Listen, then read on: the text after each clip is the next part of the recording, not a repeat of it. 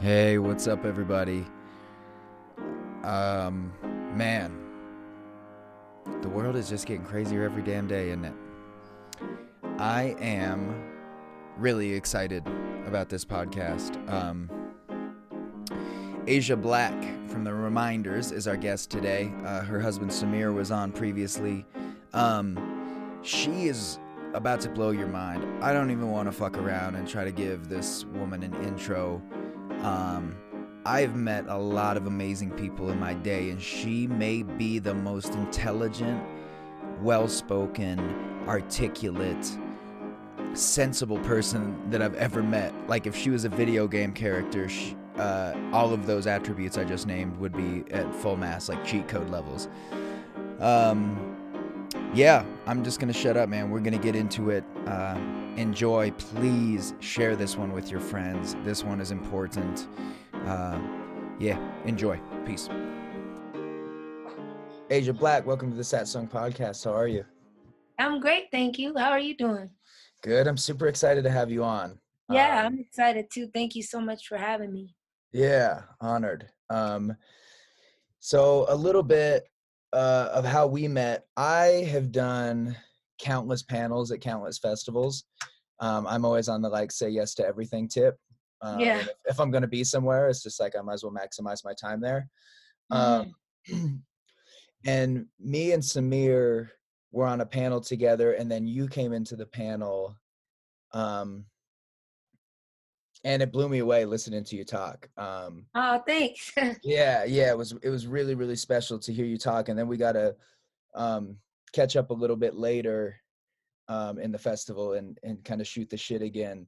And I have a deep respect for what you and Samir do, not just as artists, but as activists and parents. And there's an energy that you guys bring that is very,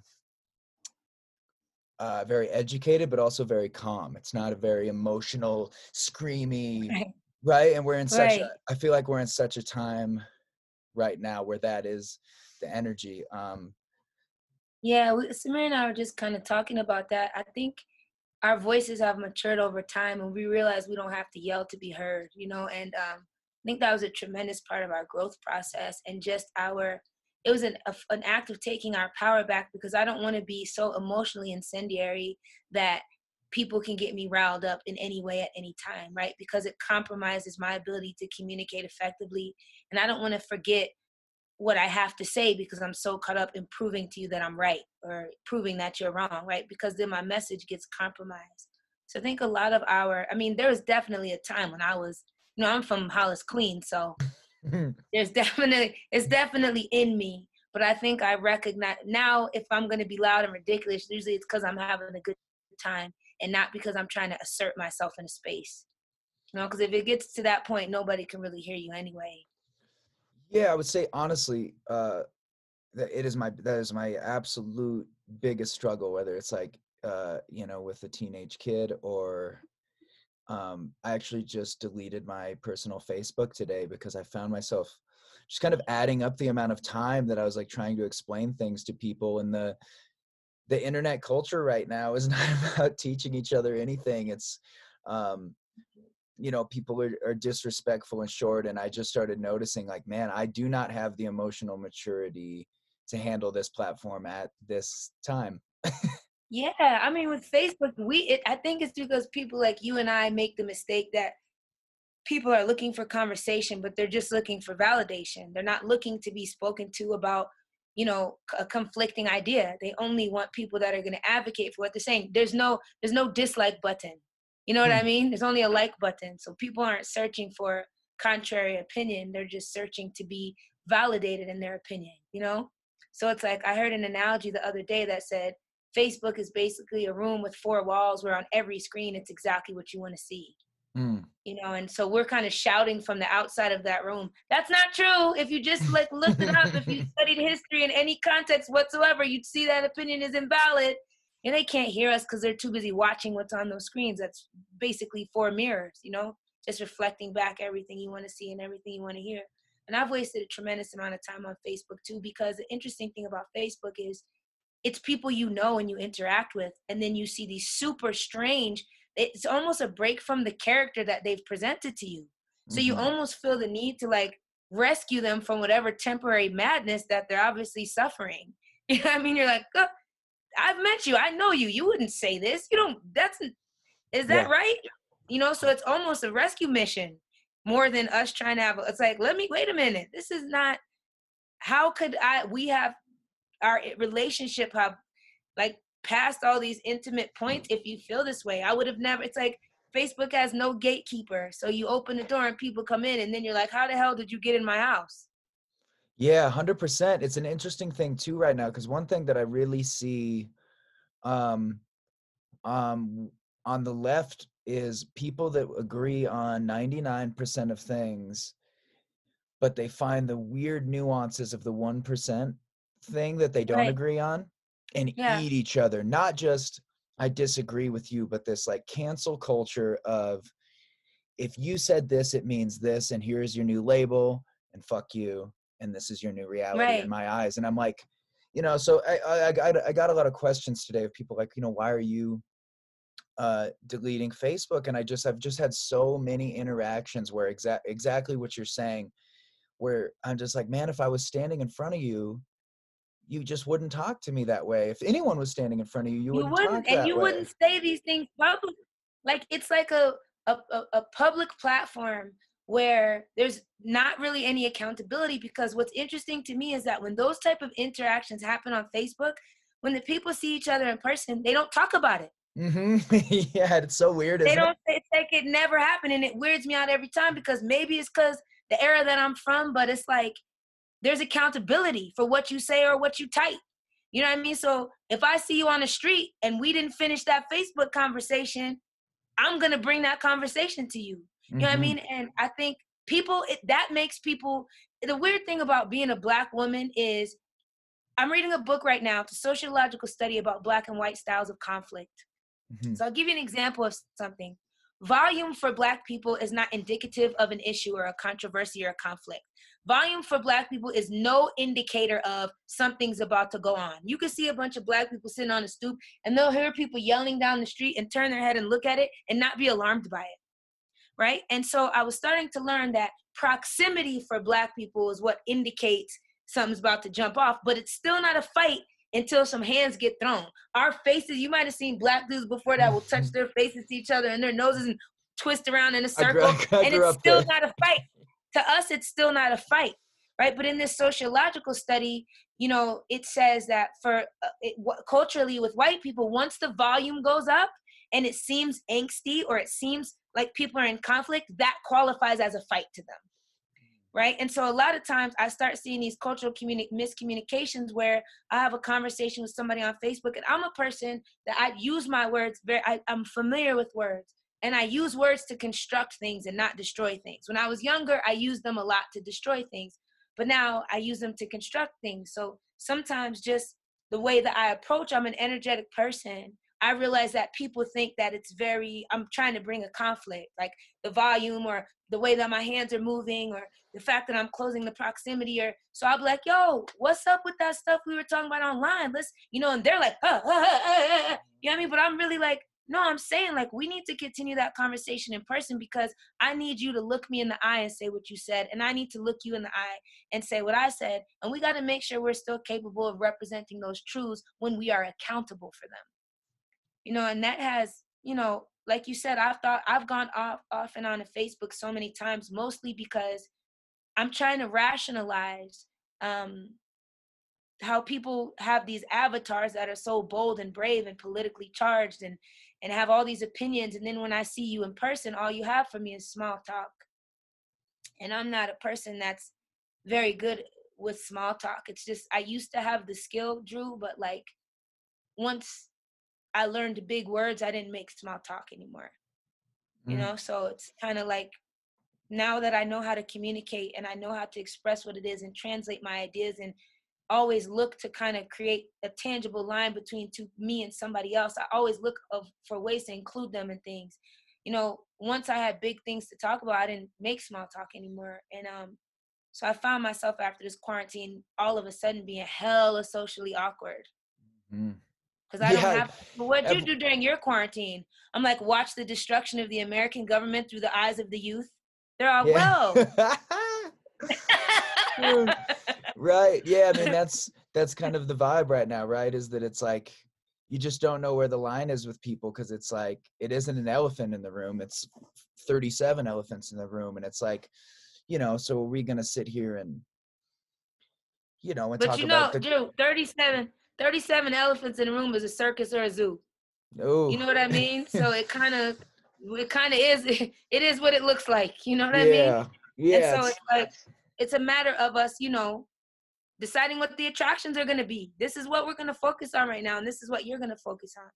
And for me, I was at an age before where I was like super involved in activism through protest. Mm-hmm. And now what I recognize is that I've gained a skill set that allows me to practice activism from a different vantage point. Mm-hmm. And I'm really embracing that because I realize I have the ability to create access for people whose voices need to be heard. And I have the ability to make myself invisible in exchange for giving somebody else visibility.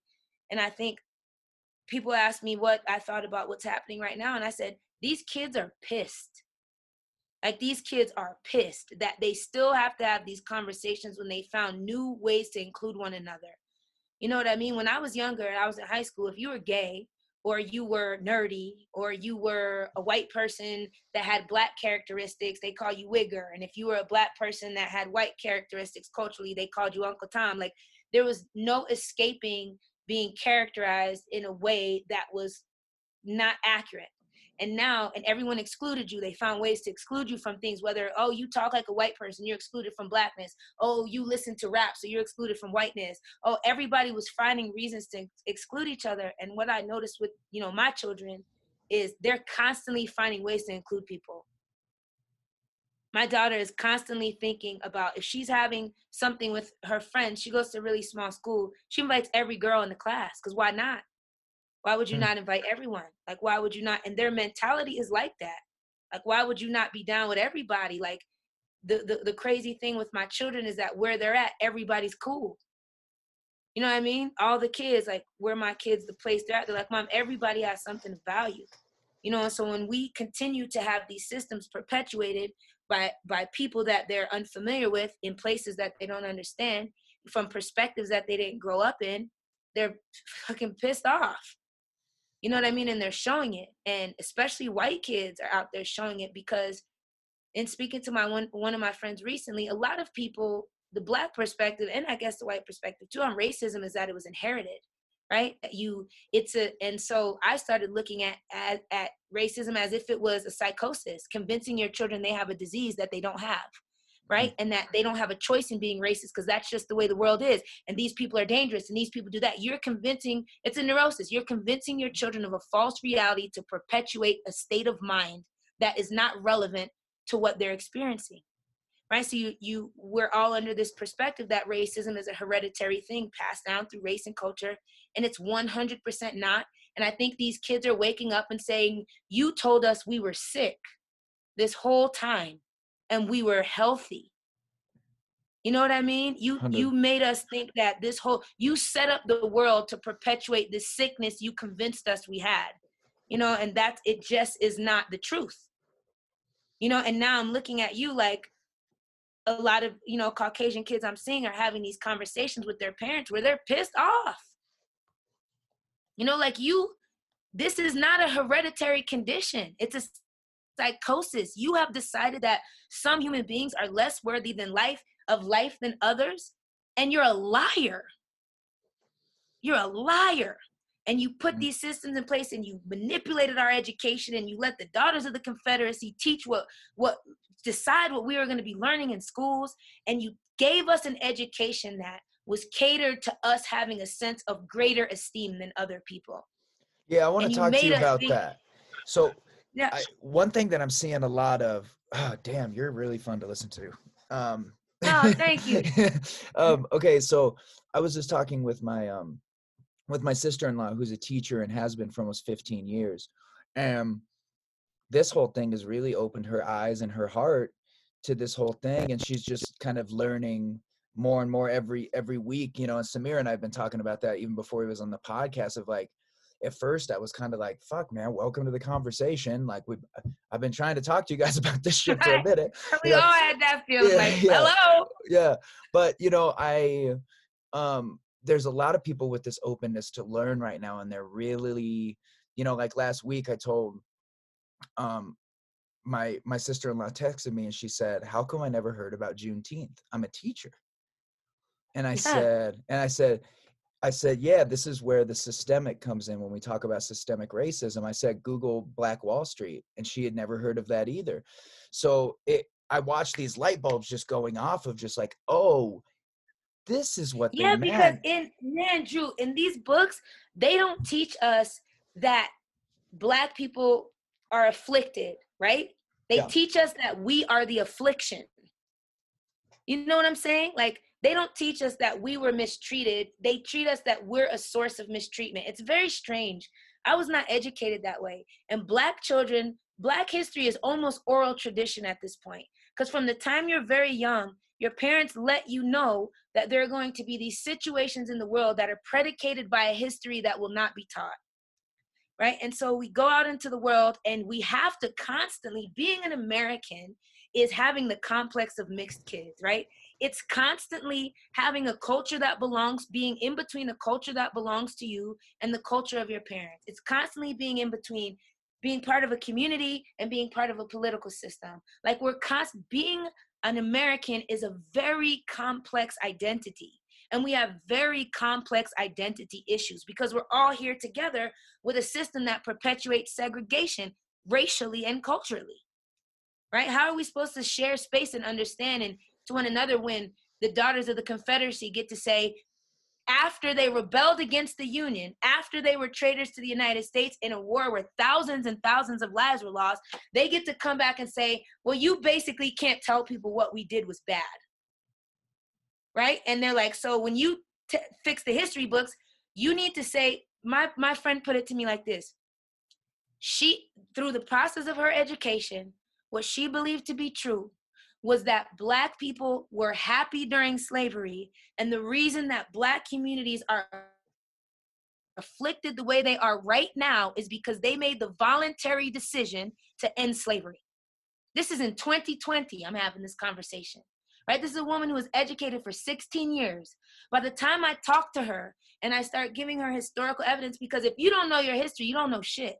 If Yep. you don't look up history, you know nothing, right? And so you could literally disprove so many arguments with one historical fact, right? And so I'm telling her about Emmett Till. I'm telling her about how at lynchings, they used to give people's fingers, the lynching victims' fingers to kids as souvenirs, right? I'm telling her about all of that. And it's so inhumane and so atrocious and so vile. She turns to me and says, there's no way that could be true. This happened in your parents' lifetime. Do you understand that? Your parents were alive when these things were happening. And she says, there's no way that could be true. And then she tells me, Drew, I went to school for 12 years and then I went to college for 6 years, right? And I never heard any of this. So I must be making it up. And people think that Black people have this false narrative of victimhood that we made up because we were bored and we were so sad to not be slaves anymore. You know what I mean? That we made up this whole history for ourselves to feel like victims. And they always put this victim mentality on us. You want to live off the government. You want to always say racism. You want to pull the race card. As a matter of education, you were never taught about the things that were done to us that show a seriously compromised humanity and a tremendous moral ineptitude. Because they wanted to protect you, so they sacrificed us, which has always been the narrative here. Yeah, it's You know? something that as you know, that I can definitely say as a white dude, that is it's an interesting thing, man, because I have such a deep, this is my constant internal conflict is, you know, I went to school for US history, and it's just, I just always have loved history. I don't know why. You know, I fucking Me hated too. math, I hated science. I've just always loved, because it comes back to that same thing. If you know where you've been, you'll have a better idea of which direction you should go. so I've always just been really into it, and it's hard because I love this country. I weep for her. I love her so much, but there is this other side that is like, when you learn the real history of the United States and how it came to be, and this idea of Thanksgiving, and then boom, slavery just ended, and then everything was great. And when you get into the nooks and crannies of the actual history of this country, like you're saying, it isn't just, it is morally bankrupt, and it is disgusting, and it is appalling, and it's Right. sad. And it's like, I don't want, first of all, I think that a lot of people should start identifying culturally before they do racially, right? Mm, Because there's no way that there can be six categorizations of people in the United States and we choose one of those and that's it. You know what I yes. mean? So it's like, what is, you need to know history because you have a cultural heritage that dictates a subset of values that were taught to you from generation to generation. And when something upsets you, it's probably compromising a cultural value that you've never put a name to. You know what I mean? So it's like, well, I'm white and I shouldn't feel this way. Yeah, but your family's from the Ukraine, and Ukrainians are master storytellers, right? So you Mm, look into your history, Irish people are master storytellers, people from the Congo and Uganda and Kenya, your history is so important. And when you come to the United States, they say when you become white, you no longer have a cultural history in context of being American. And that's damaging for a human being.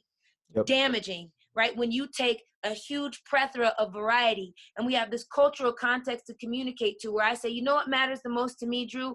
Family and safety and fun and adventure. And in my culture, that matters. If those things matter in your culture too, it makes sense that we would become friends, right? But it also would make sense if family is a high value for you and you were miseducated about me as a Black woman and you feel like I'm a threat to your family, we can have a conversation.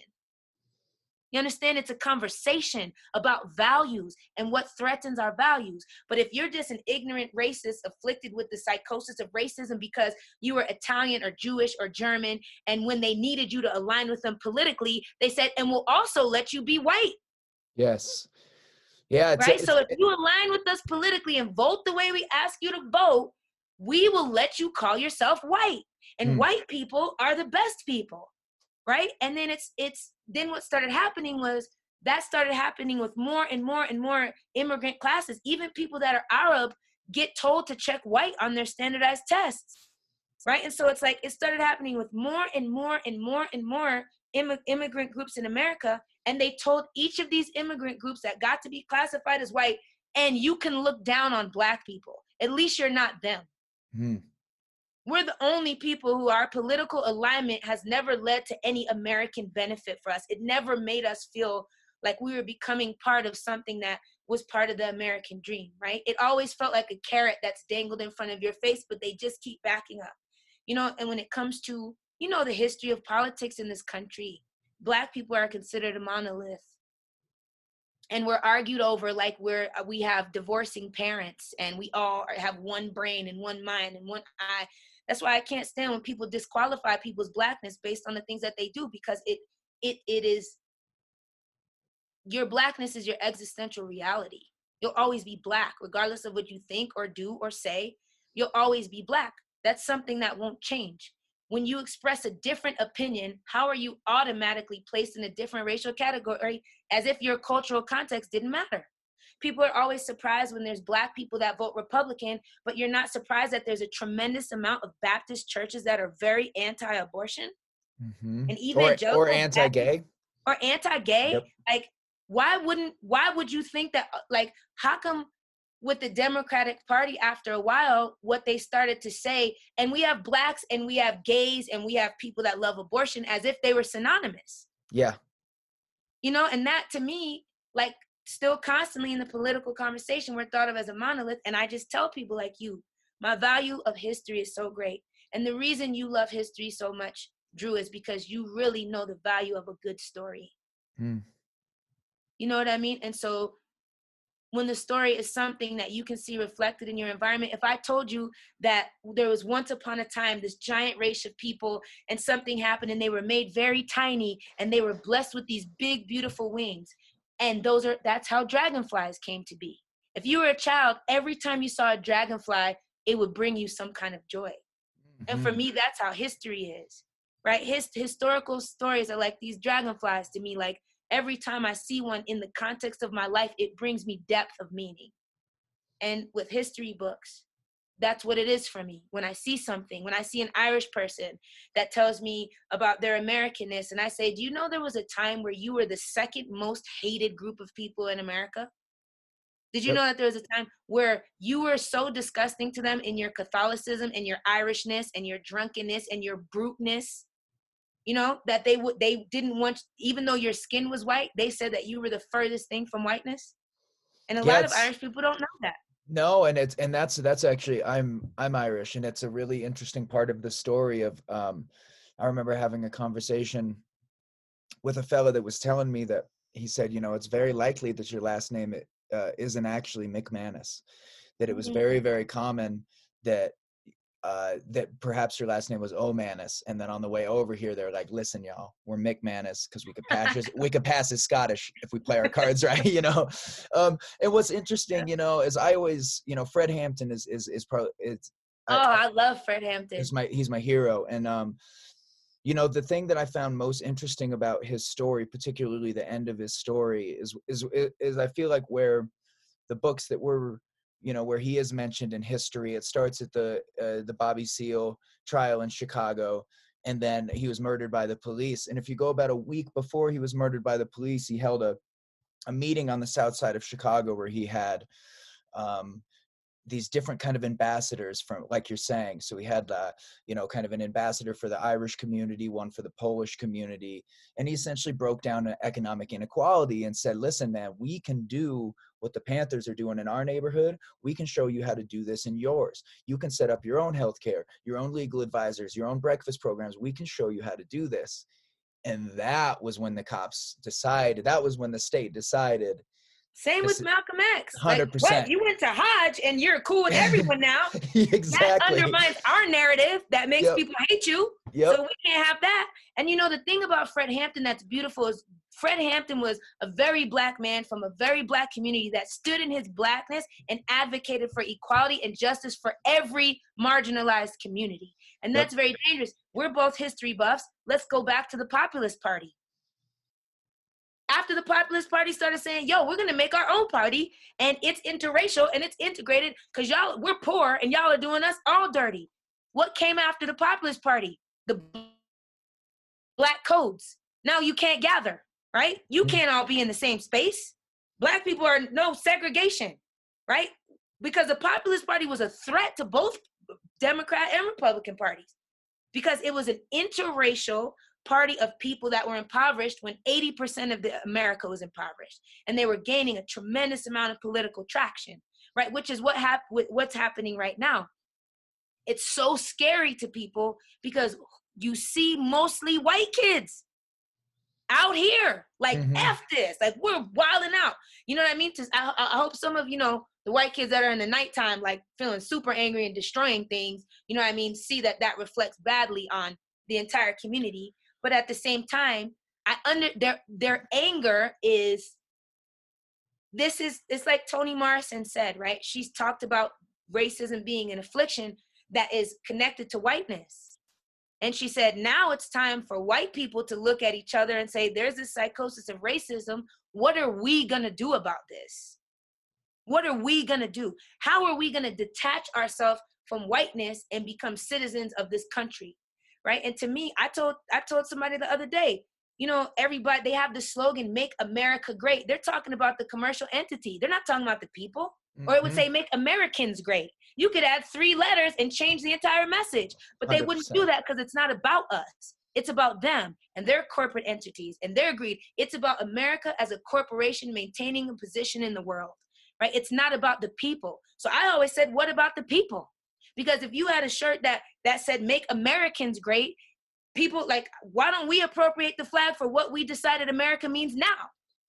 Right? Y'all made it mean this. We're going to take that symbol and we're going to change it. And now what America means is we're not standing for this bullshit no more that y'all are doing to try to segregate and separate and harm people. And we need to have more conversations about our rights, and we want to be educated properly. And I told Samir, I need to get together with some history people and we need to write a book that's called the factual history of us, Mm. an inclusive tale of the United States of America.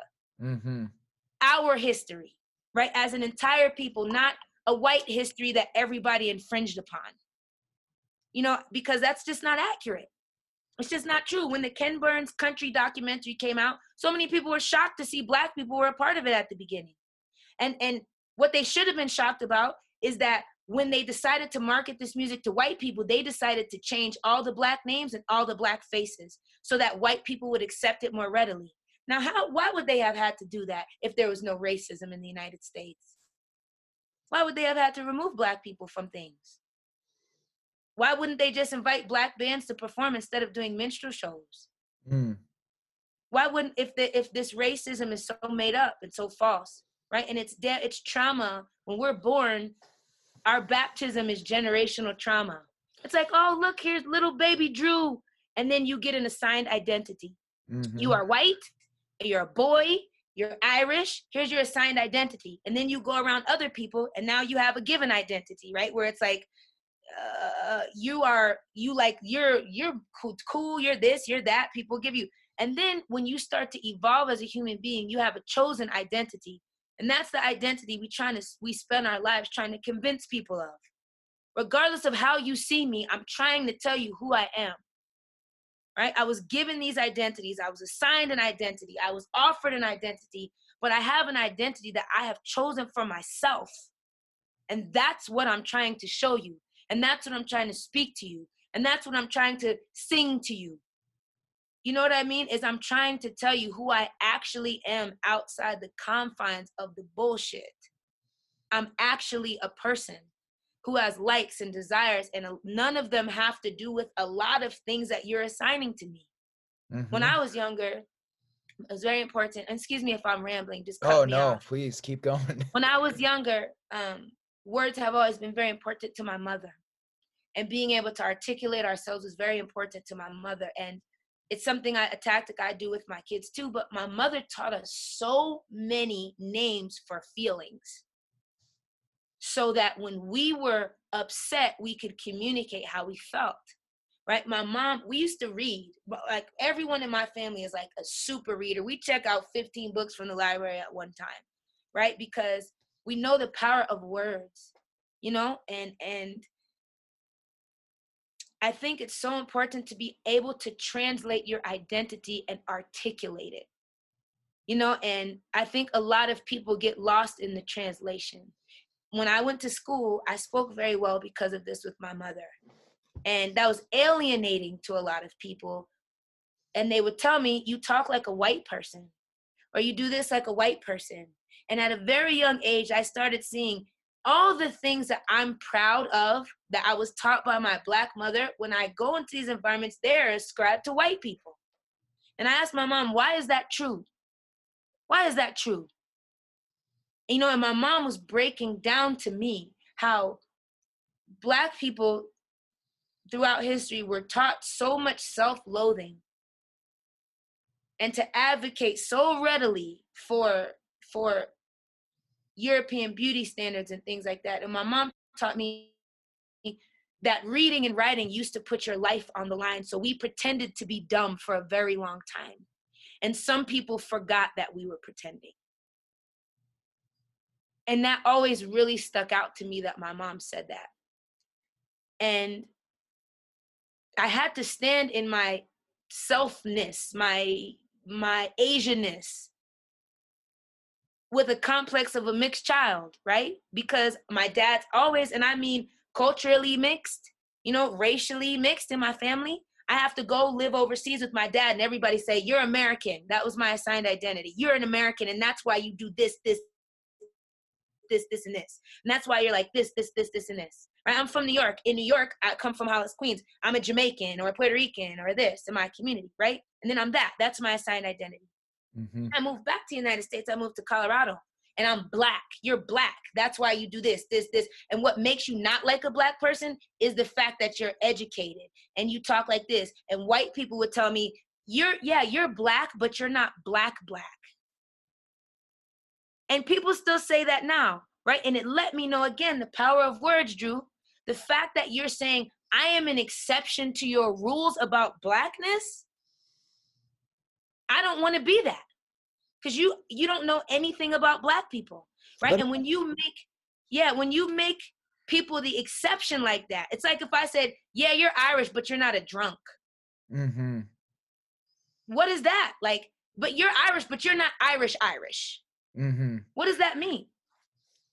What does that Yes. mean? Like, I'm Irish. You can identify as Irish, Drew, but you're not really Irish because you're not an alcoholic. They're the demeaning phrase that you're the exception to for me. Mm-hmm. You know, and I think when you know the power of language, you see implied meaning and you recognize it, but you don't always know what to do about it. What do you And think? I'm sure you have the same experience. Yeah, 100%. And Somebody might be like, why do you love Malcolm X so much? You're a white dude. It's yes. like, how could you not love Malcolm X? How could Yeah. any human being look at Malcolm X and not love him and be attached to his story? Yeah, it's in it. Well, so the thing that's interesting about that too is I always, and maybe this is just because of the music that I felt so attached to growing up.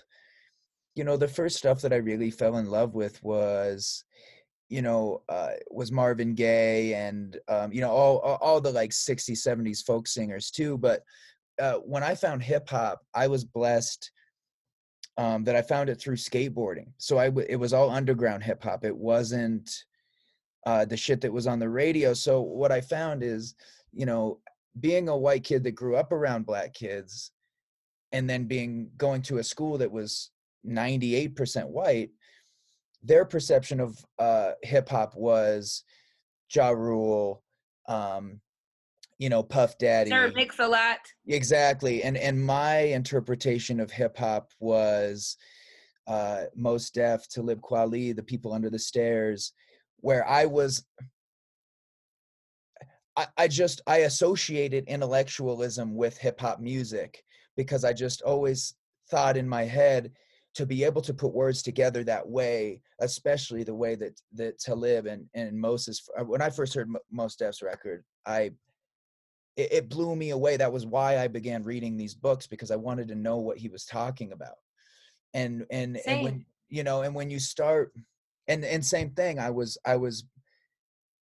told that I was stupid for wanting to know things, like what a waste of time that you would be digging into these books. You're not black. Why do you care about the Black Panthers? Why do you want to read Huey P. Newton's books? You're not black. This has nothing to do with you. Right. And I've always had this deep desire to understand and to be able to speak from a place of education and not from a place of just like, well, this is my, like we're talking about with Facebook, the order of the day is, well, this is my opinion and fuck your facts. I don't need a book to know that this is the truth. I've just always been, to make it full circle, I guess I've always kind of thought the powers that be have designed this thing to be exactly how it is. Like I look at my 16-year-old son, his generation, the face of black music to them is Lil Uzi, I don't even know, But even in that, we're talking about identities again, right? Like their primary characteristic right now, Drew, is that they're young. 100, yep. Do you know what I'm saying? Like that's their primary characteristic. Everything that they do is through the lens of youth right now. You know what I mean? And we have to remember that, because when I was young, it was the same thing. The world felt so big and I knew exactly what was perfect about it. And I knew exactly what mattered in it. And I knew, like, to me, what makes sense is if you look at Irish culture in general, the fact that you loved hip hop music makes sense because Irish people have values of storytelling and redemption, right? Against all odds. Right? Tremendous odds placed against Irish people. They were an undesirable people in the United Kingdom, right? The spat upon, the joked about, the you have red Irish hair, the, redheaded stepchild, the all the things, right? Why, as a person culturally who identifies as Irish, even the issues between Black and Irish people, Andrew Jackson perpetuated those issues when he told Irish people, you want to be white? You want to be white? Vote for me, because I'm an Irishman, right? Mm-hmm. Vote for me, and you can have every Black person's land deed. that felt like redemption for them, right? Like, wait, all we have to do is go take these land deeds from Now we're black on the people. team. Now we're white now. Yep. You know what I mean? Finally, our redemption story. You know what I mean? So as an Irish person, you're very familiar with the theme of redemption, the themes of struggle, the themes of overcoming things at all odds, the value of family. Like all of those things are your cultural context, right? And in America, those are the values that were advocated for and passed down through your bloodline. You're not immune to that, right? So when you look at black people in this country, when I think about when Trayvon Martin was killed, when I think about when Emmett Till was killed, there's so many children I'm thinking about right now. Gosh, I'm getting a little bit emotional. But what upsets me is that why weren't there more mothers who were upset? You are a mother. Mm-hmm. A mother. How does this not upset you when somebody could snatch your child from your life unjustifiably? Does that not scare you to death? That somebody could do that? And does that not, as a black mother, what scares me is the fact that they could do it to my child because he's black with no consequence. Or no cause. I couldn't even think of yourself as a parent, right? Somebody kills your child and everybody says it's okay. And they not only do they say it's okay, but they say your feelings about the people who killed your child are not justified. That's my child. Mm-hmm. You understand? And it's like, when we talk about identities, I'm sick of the bullshit with the racial identity being primary identity. My cultural identity matters to me. My identity in my family, my identity in my community. And when I see a child get killed, I don't give a damn what color that child is. As a mother, I'm upset. You understand? If something happens, if your house was on fire and you're my neighbor, you don't think I would think about, oh, I don't know, he's Irish. Right. You're my neighbor. What can we do? Because that was one of the things when I first heard you spoke that really stuck with me, is you kept saying that of like, you said, when we were on that panel, you said, I appreciate you guys inviting me up on the panel, but I don't feel 100% pertinent that I be here because I feel culturally represented by the people that are on the panel. And then we furthered that conversation. How can we, as people, because I mean, dude, we have people that can see pictures of small children in cages at the border and disassociate from it. But look at the strength. This is the thing to me. It's such a matter of education, right? Our education is messed up. Yes. And I had the privilege of being educated in Europe. And when I got back to the United States, I was like, what the hell? Why are you so far behind?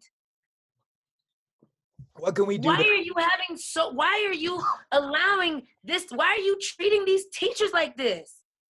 Why do y'all act like teachers don't matter? Why are you giving them this curriculum that they don't even believe in?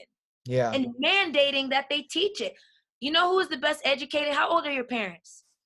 61 and 64. So 1960, 1964. Yep. But my parents are coming. Our parents are growing up in the age of Brown versus the Board of Education, right? Education, Daughters of the Confederation, here's what we want to teach, blah, blah, blah. In Texas, they just stopped teaching that Daughters of the Confederacy curriculum last year. Jesus. Right? So our parents, think of our parents, Brown versus Board of Education. Our parents are an integrated society of students, right? They are one of the most well-educated groups of children in the United States of America, and you get kids that protest Vietnam. You get kids that protest segregation. You get kids that protest against racism. You get kids in college at Kent State fighting against the armed guards because they said, you cannot send us to war anymore, right? It was one of the most well-educated, right, groups of children in the United States history. They were educated about themselves and about one another, right? Because the curriculum was kind of still in limbo, right? So all these communities are coming together, and the only way you could really learn, because it wasn't represented in the history books, was to interact. And a lot of the time, when people say these general statements like, well, black people this, well, white people that, well, this and that, well, Spanish people that, you're not interacting with enough people that fit under that label for you to have a qualified opinion. So what you're talking about, your opinion is unqualified. And this is where So when I Facebook said, fires start. exactly, I'm not going to spend my time validating unqualified opinions with responses. I need to save my breath because I have a lot of important things to say, and this is a long journey, and I have a long way to go. So my breath is sacred, right? Your Amen. opinion is not qualified. You're not interacting with enough of the people that you're talking about to have a humane, qualified opinion. So what's interesting with that is to revisit the, the left eating the left. There was a post, there's a few recently in the past couple of weeks that led to my decision to terminate my account, and one of which was a white kid here in Billings had shared an article essentially denouncing Killer Mike, saying the basis of the article was Killer Mike doesn't really have the right to say that people shouldn't burn their city down. Like, that's not on him to say. And I was just like, look, man, dude, I have a friend that owns a sneaker store in Minneapolis that helped organize the protest and then had a sneaker store looted. Like, that sucks. And then after he cleaned it up, he went back out and protested again the next day. And I can tell you, he's pretty bummed about his sneaker store. And then I also have friends that are active Black Lives Matter organizers that are like, no, it sucks, because what we're trying to do here is like make huge global public awareness of this wound that exists, and any negative attention we bring to it is reaffirming these stories that these people already believe. Right. And I was told that my white fragility was showing and my privilege was showing, and I was like, no, I actually, like, as cliche as it is, I actually talk to Black people because I have Black people that are close to me. It's ad hominem. It's ad hominem, and it's meant to distract you from making a point. It's just like I said when we were talking earlier. I'm not going to get emotionally worked up so you can distract me from making a valid point by you saying ad hominem things and attacking me personally and attacking my character and attacking my white fragility. The minute it's dangerous to ask questions, everybody should be concerned. Everybody, right? Because asking questions is the only thing that increases knowledge and understanding, right? It's the only thing that can connect you in a conversation, is to ask a question knowing that there's a possibility you'll get a response, right? And so to me, the dialogue, as soon as it becomes an ad hominem conversation, my point is no longer going to be accepted readily.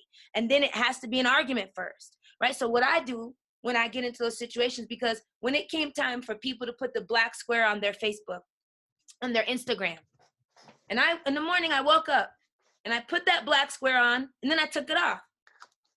And I said, you know what? I have a question about this. I don't understand the movement. I don't understand how it's supposed to go. But at a time when the only accurate information we're getting is through visibility, why would we black out social media? When the only accurate information, and somebody told me I was being divisive in a way that reflected anti-Blackness. And I said, I'm going to tell you something. Number one, before I do anything, I purify my intention so that I can take action that I feel qualified to explain, that I can take the consequence for and the reward, because I purified my intention. I know why I did it. Exactly. And I'm never going to attribute it.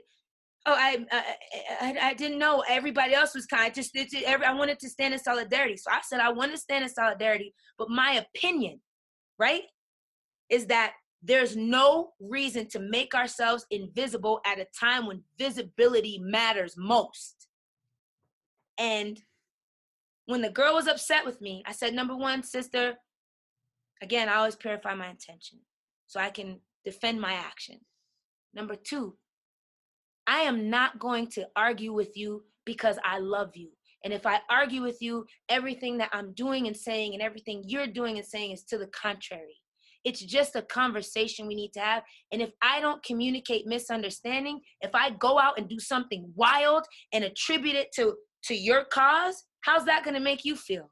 Mm-hmm. Right? And I told her, and it's this phrase I've been saying all week, don't come for me, come to me. right? Yes. Don't call me out, call me up, Hmm. please. Because maybe there's something I don't understand. But your job in this movement is not to make enemies out of people. Your job in this movement is to make yourself available for the very important conversations that need to be had. And if somebody is attacking you, you delay it. That's a conversation that needs to be had that somebody's not in a place to have right now. And you have to respect that too, right? So somebody like you, I've heard you talk. I've heard you advocate for things. Unfortunately, in America, your race is your assigned identity. And it's monolithic. And you are acting out of your race right now. We don't care about these kinds of things. How many black people, how many white people you think would agree with that? Why are you so concerned with this? Black people, why are you so care about? Like, as if we cannot subscribe to these monolithic racial identities anymore because they compromise us as human beings and devalue our cultural context completely. Race is not indicative of a value system. Race is not indicative of a story that has to do with your family and your history. Race is not indicative of a community that you live in, or race is not indicative of an economic reality for you. There's poor white people Lots that of get them. beat up all the time. I watched this dude in Florida. I watched the police beat his ass Hmm. because they could, Yep. because he had nobody around to say anything. Yeah, And you'll see because a he was public drunk, defender tomorrow. Yeah. right? And they beat his ass, punched him in the face, beat his ass, locked him up too tight with the handcuffs. We're doing this maneuver. I don't know what it was, but it looked like they're about to dislocate his shoulder because they were pulling down on his arms when his arms were handcuffed, and put him in the back of the car and take him to jail. And to Asia. me, I'm thinking the only reason they got away with that is because this man is poor. Yep. 100%. And what can we do because I'm guilty of it, like you've heard me say like three times, I, especially in the times that we're in, I feel like that's the thing, is that everyone's prefacing, well, as a white guy, I can only say this, so how can Yeah. we reinforce the identifying factors of ourselves being our value system, how we culturally identify? Everybody got to try to learn their story in the context of their family, in the context of their culture. Mm-hmm. Right? Because the minute you say, my name is Drew McManus, there's a possibility my name wasn't always McManus because we had to pretend to be Scottish instead of Irish because Irish people are that undesirable in this community. And here's the story of us. And that means me and my family and my people. Here's the story of us. And here's the little points of contrast where that story gets, you see a substantial change in the way that we're sticking together or thinking, or when one generation rebelled against a generation that was older, when we were institutionally brought into racism, or when we chose whiteness over our cultural context. Because if you think about it, number one, when people are looting and people are like, why are you stealing? Why are you burning stuff down? Is that not a capitalist ideal? There's an Wall Street. Look at opportunity. Wall Street, man. There's That's an what they do. opportunity. Yep. To get something. Isn't it the individual over the group? Isn't Yep. it the individual over the community? Shouldn't I get mine however I could get mine? How is Yep. looting not the most capitalistic thing you can do? Yeah. I see an opportunity. I'm going to take advantage of it to put myself in a better position. That's Yep. not capitalism?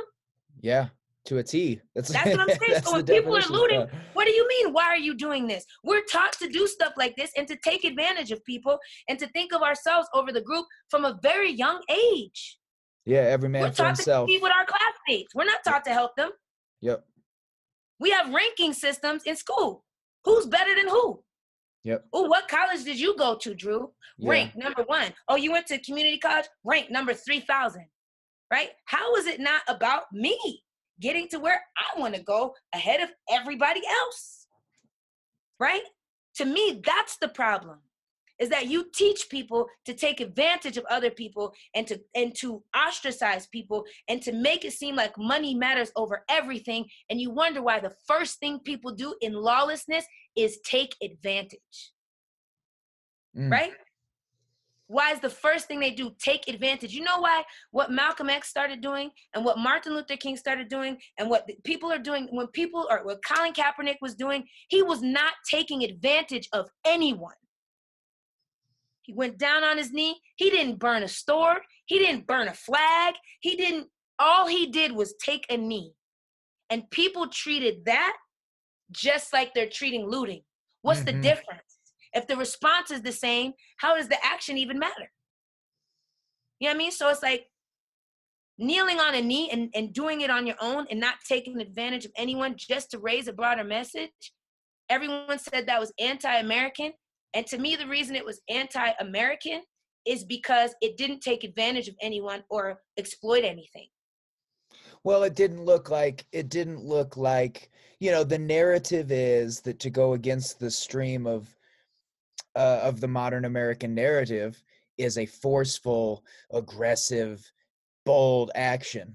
And he did it in such a beautiful way that I mean, it's one of those things that will forever be a baffling part of our culture. Is it's like, if Yeah, this they isn't how acted you like he came to protest, their house. No, yeah, they if acted like he came to their house and burned their house to the ground and pissed on the American flag. yeah, Here's the thing. I was given a sign and identity of being an American when my father was in the service. I had 3 generations of my family serving the United States military. My grandfather told me that when they used to get rations, they just got what was left over after the white people got their rations. My grandfather told me when it was time for barracks, people had tents and they had nothing.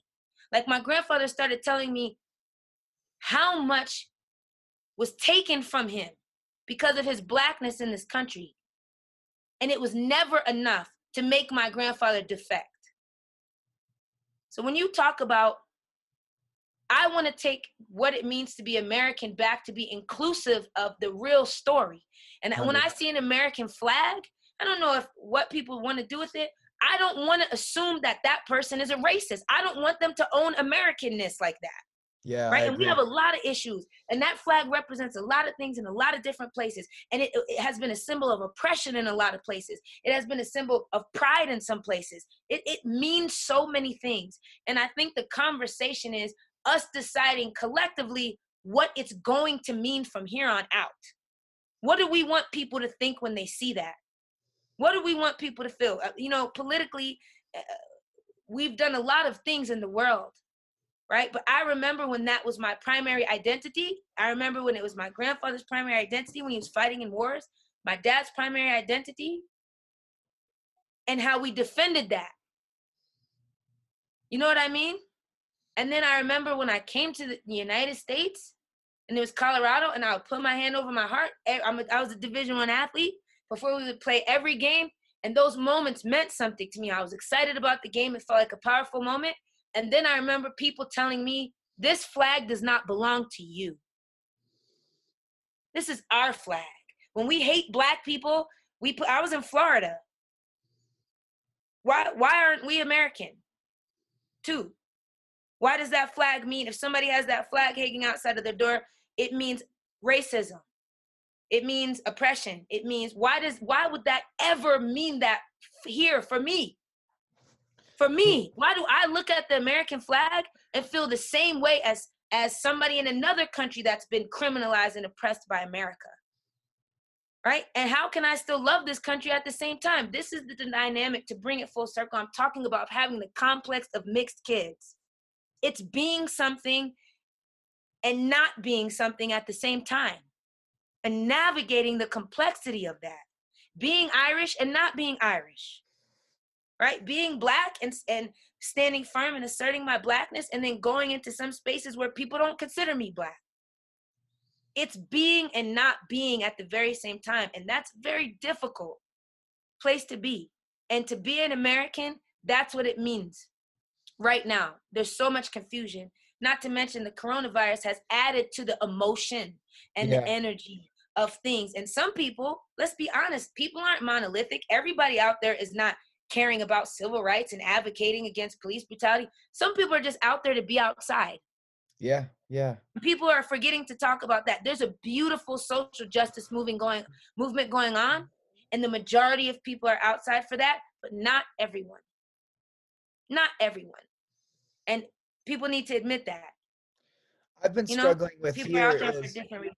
is that there is, and I know everyone just kind of shows up how they can show up, but something I've been struggling with, I live in this little ski town on purpose. I grew up in Des Moines and lived in Chicago for a long time, and I live here on purpose. And you know, some of the people here every Sunday, you know, they wear all black and they walk 5 blocks to the park. Um, and for me, it just doesn't. I haven't participated because I'm like, I've been focusing my effort on raising funds because I believe that a lot of these issues are economic disparity issues, and that there are people that are better qualified than myself uh, to be the tip of the spear, if you will. So it's like those are the people that I want to help. There's these signs of solidarity, but just again, like this thing that I keep coming back to and explaining to people is, yes, the Aunt Jemima thing is out fucking dated and needed to be changed. Yes, these statues should not be up. And most of these fucking statues were put up in the 20s and 30s, not immediately after the Civil War.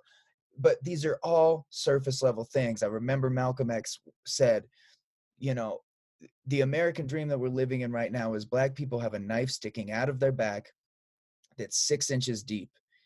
And America isn't even offering to pull the knife out. They're denying that it exists. So how can we heal a wound?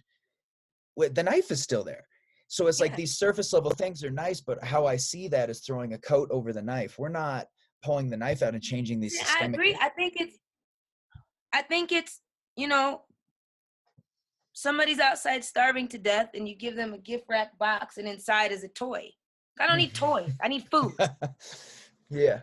You know, I don't need toy. Like, yeah, it's beautiful. Yeah, it's nice, but what am I going to eat? Why would you give me a toy when you know I'm starving? Right? So I always equate it to this. I said, why are people so angry? Imagine that people, I'm a person that metaphor is very magical to me because Same. it gives depth of understanding and it gives a visual image and it immediately creates an emotional connection. So you're Yeah. a musician too. You know what metaphor Yeah. means. It means I can talk about something else and you know exactly what I mean about something And else. what's magic with the metaphor is I can specifically pick something that I know you understand to make you Right. understand my point. That's Right. what I And love about it. they say that metaphor is the language of God, right? Because it's the divine language because God equates all things to one another. And you can turn a book into a guitar. It's like being Yeah. a magician, Right. right? And it means they say metaphor is the language of God, the language of divinity, to be able to speak of, because any prophet or Buddha, or they spoke in metaphor because metaphor specifically implies to everyone and no one at the same time, to Yeah. everything and nothing, and so the metaphor that I have is, you imagine there's a house and you can see through the window and outside it's freezing cold and you're starving to death and you see everybody gorging themselves and throwing food on the floor and wasting and doing all kinds of stuff. So at first you stand outside and they look through the window and they see you, so you wait outside for them to invite you in, and they don't. So then you knock on the door and you ask to be let in, and they don't. So then you kick down the door because you're hungry and they push you back outside. Eventually, you burn the house down and your hunger is satiated by the ashes. See what I'm saying? Like sometimes the presence of a thing is such a reminder of the lack of something that these kids right now, they're saying, in order for us to be fed, in order for us to feel like we have access to things, the house has to go completely. And we have to build something new where that house was, that's bigger and has more space for everyone. You know what I mean? And I think that's kind of where we're all at right now. But Drew, what's important to me, and this is not always a popular opinion, I'm a person, and I only speak for myself because that's the only person I feel qualified to defend against anything, or and qualified to speak for. I I was always very attracted to people that were different from me. And I don't mean romantically or sexually attracted. I mean, I'm addicted to stories and meaning. And I've been trying to have as many conversations as I can with people about things because I honestly think a lack of history and a lack of education and a lack of understanding and a lack of interaction, we're all missing so many things. Our hearts are like puzzles missing the corners. You know what I mean? And it's like, how can I how can I find ways to connect myself to people who aren't like me, who don't agree with me? How can I stand in my blackness and at the same time have conversations with people about blackness that aren't black, or about culture that, it's like I said, we have we are all in an intercultural relationship with each other right now. and it's kind of like we have to learn and grow and know. And I noticed a lot of things. I always wondered on that panel that you talked about, and forgive me for being long-winded. No, I've been yeah, you're good. looking forward to talking to you. And I know we have an understanding of one another, an understanding of history, an understanding of music being a language that your story just seems to float along into people's ears and they readily accept it. Um, there are conversations that need to be had. And when I was saying on that panel, you have to be very specific about the kind of diversity you're talking about, because they were going to have a panel on diversity and it was everybody was white. Yeah. And but it leads to a bigger implication, right? How come you didn't have any diversity to choose from at the festival? I was one of the first people you thought of because I was one of the only people that represented anything different racially, right? Racially. Yeah. What about as far as having children? Do you have any mothers up there? Do you have any, what kind of diversity are you talking about? Because I am not going to qualify this conversation with my presence if you're not even sure what diversity you're talking about, right? So I don't want to be used as a prop for anything. I don't want people to say, I'm very woke, and then say, I spent a whole day with Black people. You know what I mean? As if that was a mercy to us. Yeah. You know what I mean? But what I do want somebody to do, and which is what Amber Lily did, Amber Lily said, how are you going to have a panel on diversity and invite me and all these other white people? I want you to give my spot to Asia.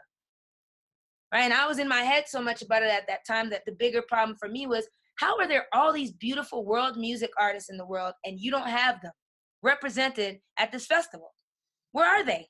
I know 10 bands I can invite right now that would impress everyone with their ability and their goodness and their message. I know 10. I could call them on the phone right now. But you guys aren't doing that. So by the time you guys were up there, I'm looking at everyone.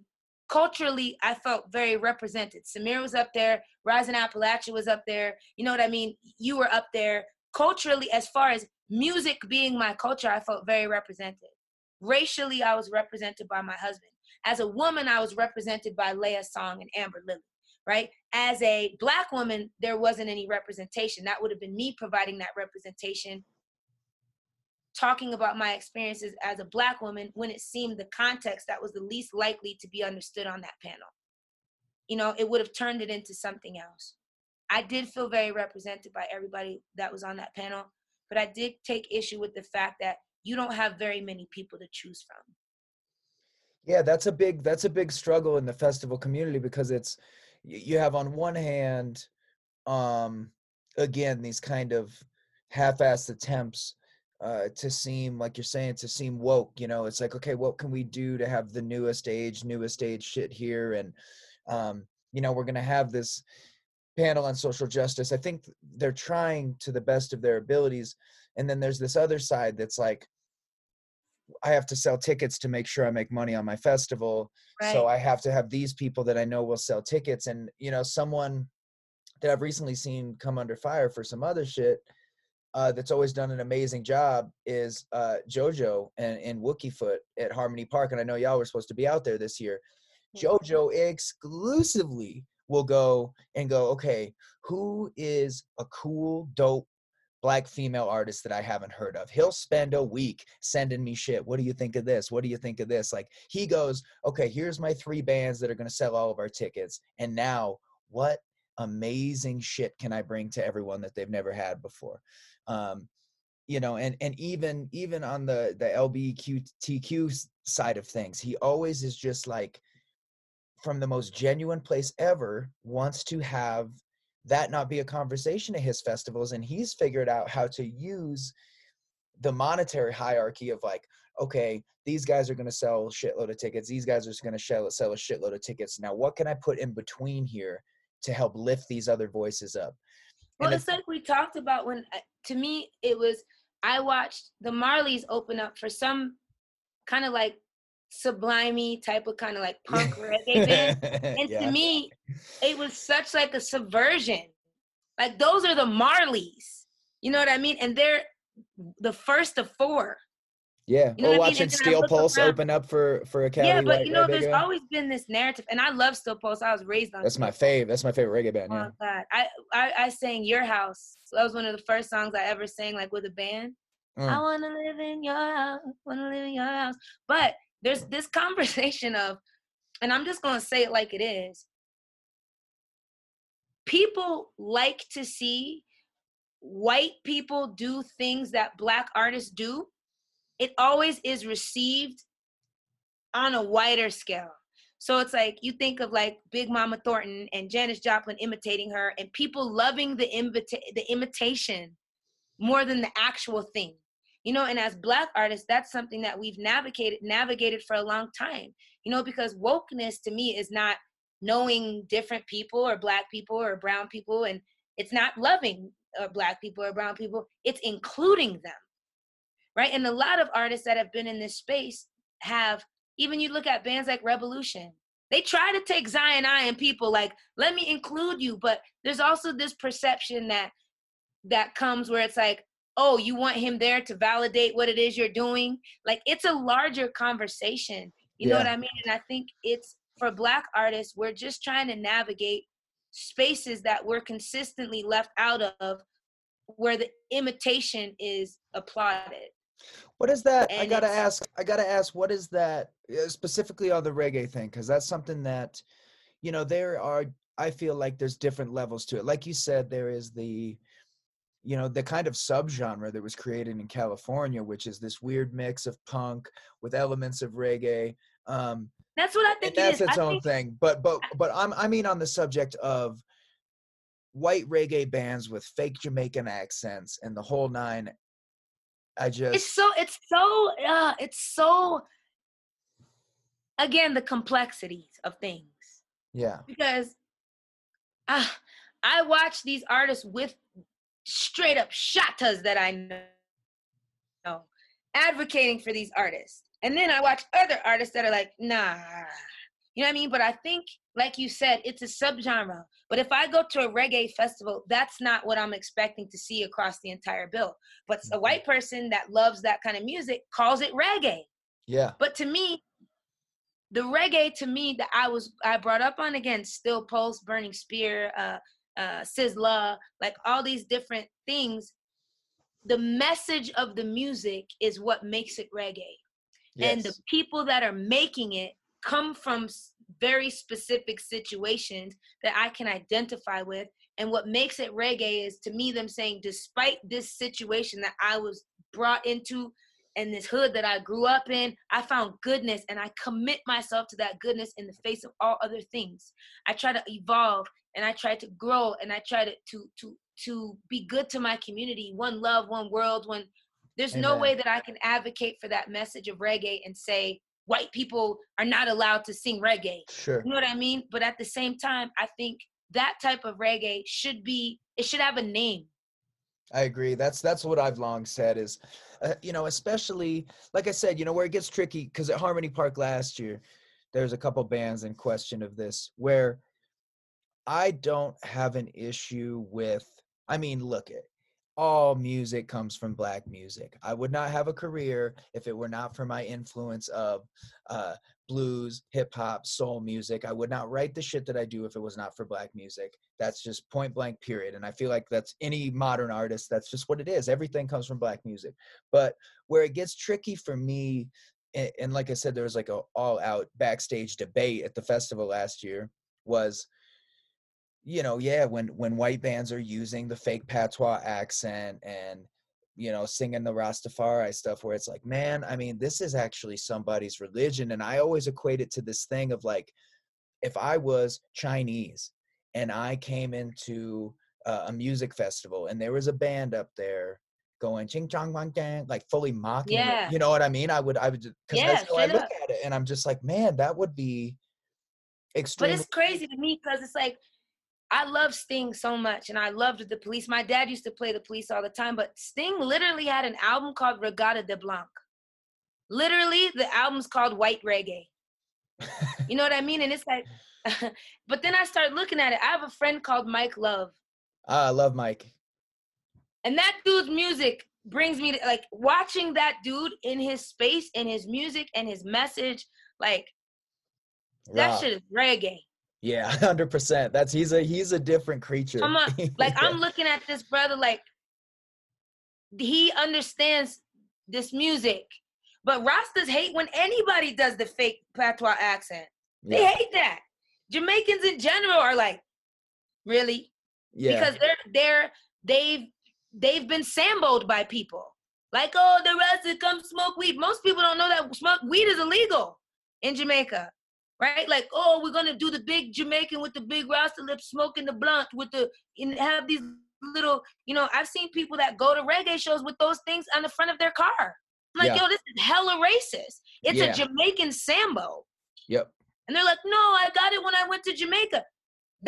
Have you seen other Jamaican? Like, is this how you characterize Jamaicans? Because my grandmother's a Jamaican and she'll go straight for your head about that. You know what I mean? It's like, it's not just the music and the culture, it's the people. You understand? Like, to get an understanding of something, you have to get to know the people. Like the people, like the places where this comes from. And I have this, I'm ethnomusicologist, right? So I'm constantly looking. This same thing happened with rock and roll. The imitation found a greater audience and greater appreciation than, the beginning. But I also remember having a conversation about Bob Marley with one of the elders. And he said, when we used to go to Bob Marley concerts, almost everybody was white. Yeah. That's a really interesting phenomenon. And Bob Marley used to get frustrated. Yeah, he was singing about Black liberation. The people I'm trying to talk to, don't come to watch me. They don't come to hear me. You know what I mean? And then now Bob Marley's everywhere, right? But he only got his roses afterward. And so it's just, God, like, I struggle with this all the time because there's people that I know and love that are incredible musicians that make this kind of music. And I remember liking Sublime and I remember liking Still Pulse at the same time. And then somebody saying, you can't like Sublime because they're white dudes that do reggae. And it's a hard conversation for me because no matter what I say, it causes me to compromise my position and people that I love. Yeah. Well, it's tricky, If I say it's totally okay. White reggae is that's what you do. But if I say it's totally not okay, like when it comes to that music, just, man, oh man, Drew, that one. What about hip hop?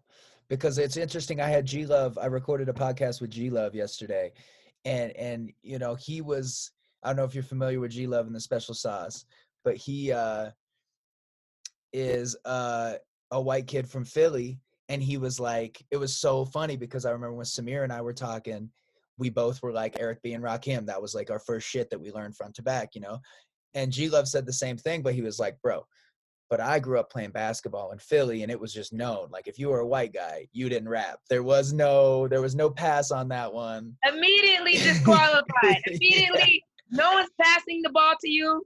Nobody's sitting in your barber chair if you're the white guy in a black neighborhood. None of that. So he was just like, I just knew that it was a no-go. And then eventually when I kind of, when the band formed, he was writing these songs and he just kind of figured out how to add this little hip hop blues flavor. And it came out with one of the most original bands of all time, but he was hated for it, and he was so not only was he not trying to do it a disservice, but he was actually from Philly. I know. He's from the hood. You know what I mean? There's a lot of things I have an answer for, but the jury's still out for me on that. Yeah. About how it makes me feel, because I don't feel slighted by it. Like people don't love me because they love this. I just kind of feel like whatever systems perpetuate this shit, it's messed up. Yeah. You know what I mean? Like it's messed up that when you're white and you do something, it's easier for you to find an audience than when you're black and you do something. And it's hard, again, that complex of mixed kids culturally, you grow up with this being the dominant music, and because you have to check a racial box, you're either allowed to participate or not allowed to participate. Right. It's something that kind of goes back and forth. And I think America's conceptions of race and culture and are so messed up. They intentionally did things to Black people in the entertainment industry for so long, like saying, okay, Dorothy Dandridge, you can be in this movie, but you have to talk like you're uneducated, because that's the only acceptable way Black people can speak in movies, because we don't want to remove the stereotype that Black people are uneducated. We need to keep that in place. You know, and it's Yeah. like, well, more people will buy it. Like, people loved it when you talk like that in Carmen, but Dorothy Dandridge didn't speak that way. You know what I mean? And you look at somebody like Harry Belafonte, one of the most eloquent and beautiful men ever. Didn't speak that way, but he was made to. You Yeah. know, and when we played our music, think of the banjo, appropriated instrument. Banjo comes over from Africa. People are playing the banjo. Irish people are playing the fiddle, right? Black people are playing the banjo. People from Latino people playing the guitar, and we're playing jugs and drums and stuff like that. And then they were playing boring English waltzes. You know what I mean? And then they come out to where the poor people are, and they're like, "What is this wonderful sound?" Yo, And then throwing they say, down. "Yeah, y'all are throwing down." Okay, Irish people and Polish people and Ukrainian people. Now you guys throw down, but we're not gonna let the Black people do it. You just learned from them what they were doing, and then you can come into this space and everyone will love it. But not if Black people do it with you. Country music, hillbilly music at the beginning. You got people in Appalachia, Native Americans, Polish people, Irish people, Black people. Everybody's just up there sharing stories. Very segregated communities, right? But interdependent, right? So then you have the Carter family, who had a Black person finding music for them to sing. And no talk of that, because we were not allowed to be included in things that we contributed to. And we're traumatized by that.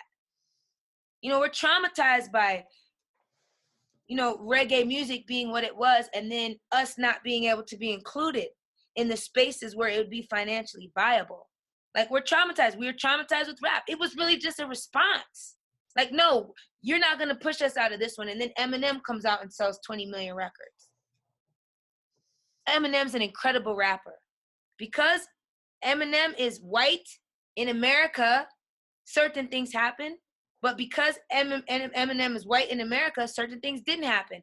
Eminem wanted some type of validation from the people that were excluding him from the ciphers because he was white. Yeah. And Eminem always talked about being white. And I want to be dope in spite of my whiteness. You know what I mean? And then Eminem went so far that Eminem's on a lot of hip-hop artists' top 5. Yeah. And he's a white boy. Yeah, it's an interesting thing. I remember there's this interview with The Game where they said, what's one MC that you wouldn't want to get into a battle with? And the guy didn't even get it out of his mouth. He said, he said, it's not up for debate for me. Greatest lyricist of all time. He'll murder anybody. Yeah, we really need to examine in the musical community race and culture. Like, we really need to have these conversations in a public forum. And it's very hard for people to get offended in these conversations. And it's very hard for people to exclude people from these conversations. But I think that, like, right now, Samir and I are working on a folk project, right? Oh, dope. And so basically, because we love stories, so we're working on a folk project right now. And the way that it looks is turning out to be such a beautiful thing, but it also leads to a larger conversation where in Americana music, there's a lot more Black artists that are starting to get representation and inclusion in that conversation and in that space that have been there for a long time. And I think what I would like to see is artists who have platforms and who have resources and who have spaces. When you have a set that's an hour and you have a homie that you think people might not be aware of, or they might culturally not have access to, you give them 10 minutes. Like, we got to start doing these radical things to expose people to larger audiences that they're being excluded from having access to for some reason or another.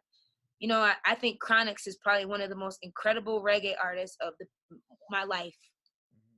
And Chronixx has done things in reggae to me that his music and his message is incredible. And when we were at Red Rocks with Chronixx and he was kind of watching the show, all of it, he was taking all of it in, because he was one of the only, you had guys from Hawaii, you had white bands, and Chronixx's roots reggae, and he was just kind of observing the environment, because he goes in environments like that where he plays at like Cali Roots and stuff like that. Sure. Then he goes and plays shows in Africa and Jamaica. you know, where Americans, man, we're messed up. We our identity is so complex, and the conversations we have around identity are very complex. And Well, George Carlin once said something that I think hits the nail on the head, and anyone that's lived in a big city like yourself or myself can attest to this. He always said, we have this theory of the American melting pot, and we all did get put into the pot, but the pot never got turned on. And that was an intentional thing to keep every ingredient. Every ingredient is in the pot because we have to be. We have nowhere to go. We're all here. But the heat hasn't been turned on. So we haven't really molded, and we have on the fringes, like you're saying, with music, only through food. only through Only food. food, a little bit with music, clothing. That's one of the wildest things too, is out here that, I mean, what are young white kids listening to? Right. Then we get into the 99.99%. deeper conversation. Yeah, we get into the deeper conversation of why is the radio only advocating for very specific messages from hip hop artists? Yep. Yeah, and Right? that's Is what I it was the saying. people choosing it, or are they Yep. being conditioned to choose it? I honestly, man, I have a whole deep theory on that is very aligned with KRS-One, I and can just tell we like, have more conversation. yeah, We need to spend some time in person. That's what yeah, needs I to happen. agree. But I agree. I'm trying. Samir and I are trying to figure out ways. We're very Black people Yeah. culturally. My grandfather's, Dominican. My grandmother's Puerto Rican. Black, Afro Latino, Jamaicans. My story is a very intricate and complex story, but I identify culturally as a Black American, Mm-hmm. and I want to know how I can stand in my Blackness and advocate for Blackness culturally, and build bridges and create conversations culturally with different people because would it be acceptable for a white American band to sing in Chinese? Yeah, it'd be If quite that was weird. the cultural conversation, would it be appropriate for a Black band to sing in a Ukrainian folk songs? Like, is that okay? Is it not okay? Are we appreciating culture? Are we appropriating culture? Like, it's hard to know. We're all right on top of it. It's hard to know. And something we're like, that's appropriation. That sucks. But when it becomes a Black and white American conversation, all of a sudden there's all these shades. You know what I mean? One thing I don't like that happens sometimes us at shows is I'll be talking about something in my experience, in my hip hop experience, and then like a white kid will say to me, "Oh, you don't know anything about hip hop, right? Because this person, that person, that person." I'm like, "Okay, I'm not upset because you said I don't know anything about hip hop because I'm Black and you're white. I'm upset because you have no idea that I didn't choose hip hop as a musical genre. I was raised up in it as my culture from the time I was born." Right? My grandfather was a DJ. My mom used to help uncles, used to help Russell Simmons pass out flyers. My aunt dated Curtis Blow. My uncle designed the first t-shirts for BDP, for Boogie Down Productions when they were first coming out. Like, you have no idea how well I know hip hop. You choosing it as a musical genre and feeling like you're very attached to it does not disqualify me from having an opinion, because my pedigree is deep and long. And that conversation is a conversation I have to have a lot. And most people are like, you don't know nothing about hip hop, white boy telling the Black person. It's not even about Black and white. It's bruh, don't make me pull the receipts out on you. Mm-hmm. Right? To me, this is not a musical genre that I've chosen because it's fun and it's story time. This is literally my culture. And anybody whose culture, when somebody imitates their culture, is going to feel a way about it. If I try to cook jollof rice for somebody that's Nigerian, they probably wouldn't even eat it. My grandmother will not eat curry outside of her own house. It's like, I can't eat curry from somebody that's not from my town, from her town. Yeah. You know what I mean? Yeah. Like, we really need to have these conversations, and I would love to be on an academic panel where I get a chance to be right and I get a chance to be wrong. Yeah, you're one of the greatest speakers that I've ever had the privilege of talking to, and I truly mean thank that. you so much. Yeah, I really mean that means that. a lot to me. I have a couple more things, and then I'll ask you some standard questions, and then I'll let you go. Okay. I don't know if we were supposed to go that long before the actual interview. Shit. No, I knew it. I told my manager, I was like, I feel like this one's gonna go, and I'm gonna let it go. So, do you think it? I was listening to Cornel West today, and he was saying, "Hey, I like the parallels because the way that you address people is really similar. You address people in a way that makes them very comfortable. You know, at Cornel West always, oh, my dear brother, oh, my dear sister, even if he's talking to Donald Trump, oh, my dear brother, let me break this down for you. And you have similar qualities in that way. You make whoever you're talking to not feel belittled or ostracized because they might not know as much as you. You do a really good job of being inclusive with the way you talk, and I really appreciate that. Thank you. But he said that America is at its great reckoning right now, and Hmm. that we're going to go the right way or the wrong way again. In the 60s, we hit a strong point of reckoning, and again, we did some very, like I was saying before, some surface level changes. You know, we assassinated every black leader, but we integrated schools. You know, do you think that where I'm we're, with you on that. you know what I mean? So it was all of this stuff that looked good because on the front of the newspaper we could say segregation ended, racism is no more, everyone got what they wanted, and when we know that isn't true. Um, and I just want to know if you think that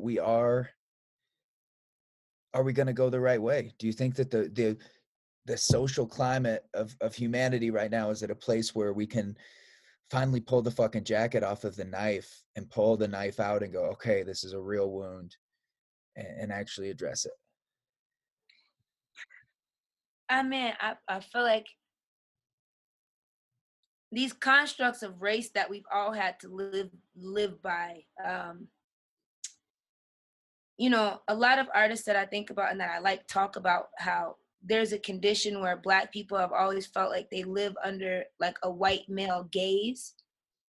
And I think what's important right now is when Joe Biden says stuff like, if you don't vote for me, you ain't black, that's very problematic. When Joe Biden, people look into his history and he says stuff like, I don't want to send my kids to an interracial jungle, right? Yeah. Like when you start really looking at this on a systemic level, like these problems are powerful.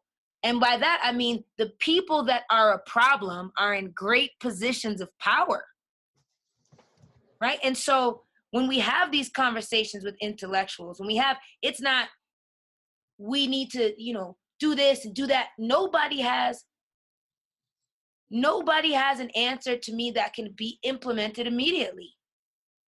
Everything takes time, and time wears down patience, and the system is set up to be that way, and it wears down your energy and your devotion and your commitment, and you age and things come up, and now you have responsibilities, and now you have this. They drag it out in hopes that we'll forget that we cared about it in the first place. You know what I mean? And they appease us with things like you said, you know what, let's give everybody some more money. You know what, let's give you another tax break. You know what, let's make your life easy. Let's make things so easy that you don't want to fight against things that are wrong because it compromises your ease.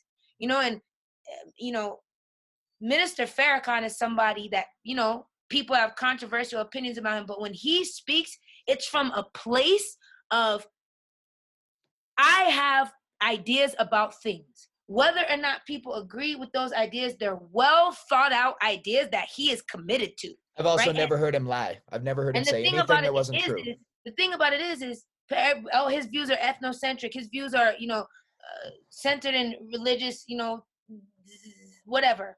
I just think that I wonder when there's going to be a plan. You know, like when the Black Panthers are like, we're gonna have the People's Party. We have our own political party now. And when populists were like, we have our own party now. I wonder if that will happen. People will be like, you know what? We shouldn't have to vote for you, and we shouldn't have to vote for you just because you've said those are the only options for us. I really am at a point after being active for so long where I'm really in a, like on an observation tower. I'm like, what is gonna happen? What is going to go on? I'm not around, I don't get enough time to be around my mentors and my elders in movements and academia and struggles and the homeless man that I made friends with that sits outside that tells me his opinions about everything. I haven't gotten to have conversations outside of myself in different contexts where I can consider multiple points. And I really am at a loss for words and I have no future predictions at all. I'm Yeah. so present in this moment that it almost seems like it could go anywhere. And I wonder if my mom felt the same way when this was happening when she was young. The immediacy of it doesn't allow me to see anything past it. Yeah, what's interesting with you saying that is I went out to eat with my father-in-law, who is a mentor of mine, and we don't agree on a fair amount of stuff politically, but we always manage to meet each other in the middle because there's this love and respect, and the way that we approach each other is with that at the forefront. And I asked him, again, as someone that really loves history, I was like, okay, so in the late 60s we were having these same kinds of protests. We were also had the Vietnam War, so all of these sources of conflict. And I asked him, I said, I keep telling people, like, I think the 60s was crazier, man.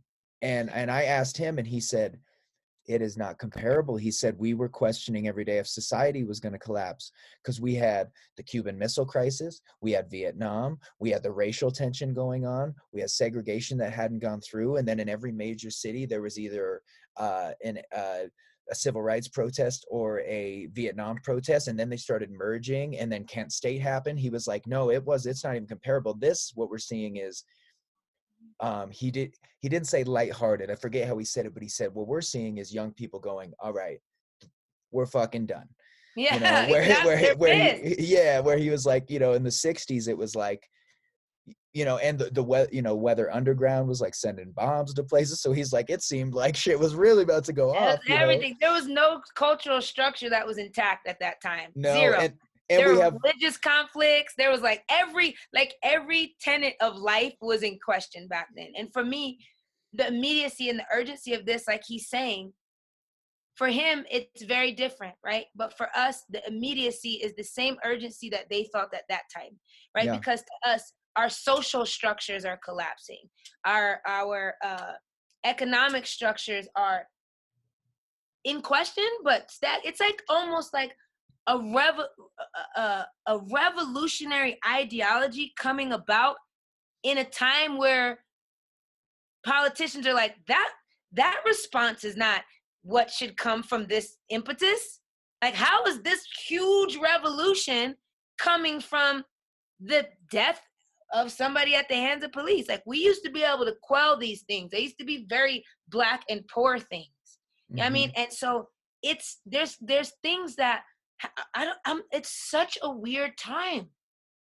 I've been looking, I'm a history person, so I always am doing comparative analysis. Yeah, me too. I'm like, okay, here's what lines up, here's what doesn't line up. Here's what I'm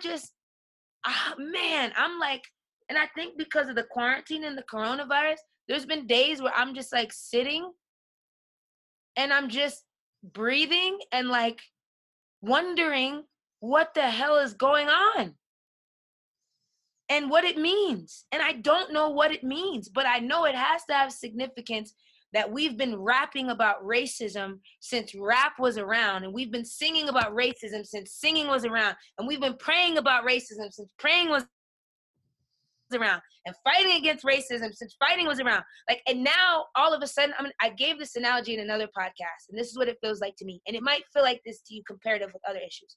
It feels like you go to a school, and in that school, nobody really messes with you. You have your small group of friends. You guys are friends. And there's a group of kids that always bully you. And when you go to the administrator, you're like, these kids are always bullying me. And the administrators are like, we don't care. We're not going to do anything about it. And that's your life. And then one day, you come to school and you walk in the door and they're having a pep rally in your honor. What the hell's going on? That's what it feels. Everybody loves us. Everybody's against racism. Everyone loves us. You know what I mean? Yay, but weird, but I've been getting my ass kicked for a while. Where were you guys? Can you imagine you walk into school one day? Yeah. And everybody's celebrating you? The same people who have ignored you, and the same administrators who ignored you, and the same kids who beat you up, and the same everybody, all of a sudden, you have an anticipation of one thing, and you walk into the world, and everybody's sending you money on Venmo because they feel guilty about the things they didn't know, or the things that they knew and they allowed to happen and did nothing about. What I don't want is, I'm not here for like white guilt. What I want is white outrage that they were not educated about the reality of the world, and that they were convinced that all of this was a lie. And that's what we're seeing, right? And I want white I don't even know how to say the words. I'm not for white people just being like, I'm so sorry if there's anything I could do. I don't want that. That's not what I want. I want you to go home on Thanksgiving and tell your grandfather, I'm not down with this. And I feel like I was not educated well. And do it in a way where you feel like if you want to preserve that relationship, you do. But I don't want you to misrepresent the truth to make other people comfortable, because that's not going to change anything. Right? Once you know something, you can't forget you know it. Clarissa Pinkola Estes has a story in the book Women Who Run with the Wolves, where she talks, it's a story of Bluebeard. She talks about this girl whose husband tells her not to use a key to open the door. And her sisters convince her to actually do it. And when she does it, it starts bleeding. And the blood gets all over everything, because it represents the truth. It's symbolic of the truth. Once you know a truth, it should bleed onto everything. You can't unknow it. So now that you know it, what are you going to do about it? What are you going to do? Feeling bad is not an action. What are you going to do? What are all of us going to do? And that's the only thing that can dictate where this is going to go. When people stop thinking about how they feel and start thinking about how they're going to move, and how, not how their heart feels, but what their hands are going to do, right? Not what their brain thinks, but what their mouth is going to say, right? And when you start lining those things up and you have feelings that are, you know, the alchemy turns them into actions, right? When something is tangible, when you learn a truth and that truth outrages you to the point that you vocalize it, even if that makes you a victim. You know, that's what I want to see. I don't want people to feel bad for Blackness, because we had a lot of tremendous trauma and struggle, but we had a lot of joy. We do a lot of amazing things, and we've contributed a lot to this country. I don't want people's sympathy. I want their camaraderie and their solidarity. That's what I want. Don't feel bad for us, right? But feel for us. Feel something. Feel with us. You know what I mean? Feel with us, not for us. You know what I mean? With us. We're generations of people that have such capability for change, and we believe in each other. You know, and my kids go to school and they advocate for people. And I taught my kids that whiteness is not an aesthetic. It's a frame of mind and a culture that people voluntarily want to belong to, that involves systemic oppression of people, right? It's not a color of a skin, because you have people who subscribe to this too, right? And you have white people that do not, whose skin is white, who are like, I ain't down for all this racism. I ain't down for all this. Somebody like you. So if I teach my kids about whiteness as a construct, how can I put you in that category, Drew, and be telling the truth? Yeah. There's new truths.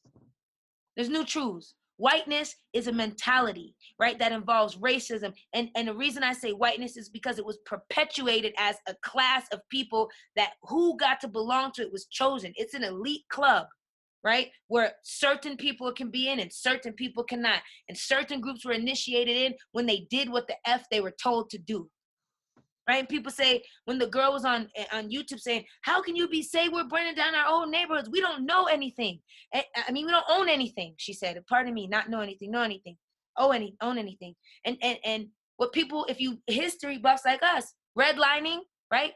The telling people, Italians, Jewish immigrants, Polish immigrants, German immigrants, if you align with us politically, we will give you loans to start businesses. But there's a catch. You can't start these businesses in white neighborhoods. You have to go into poor neighborhoods or black neighborhoods, and you can start a business there. And we deny small business loans to black people, so they can't open up businesses in their own neighborhoods. And people wonder, how come there's always so many Asian stores and people, you know, from Arab countries have stores? And these, do you know the United States government literally said you can have loans to go into these communities, but if you are a person that is black who lives in this community, you cannot have a loan. How are we supposed to open anything?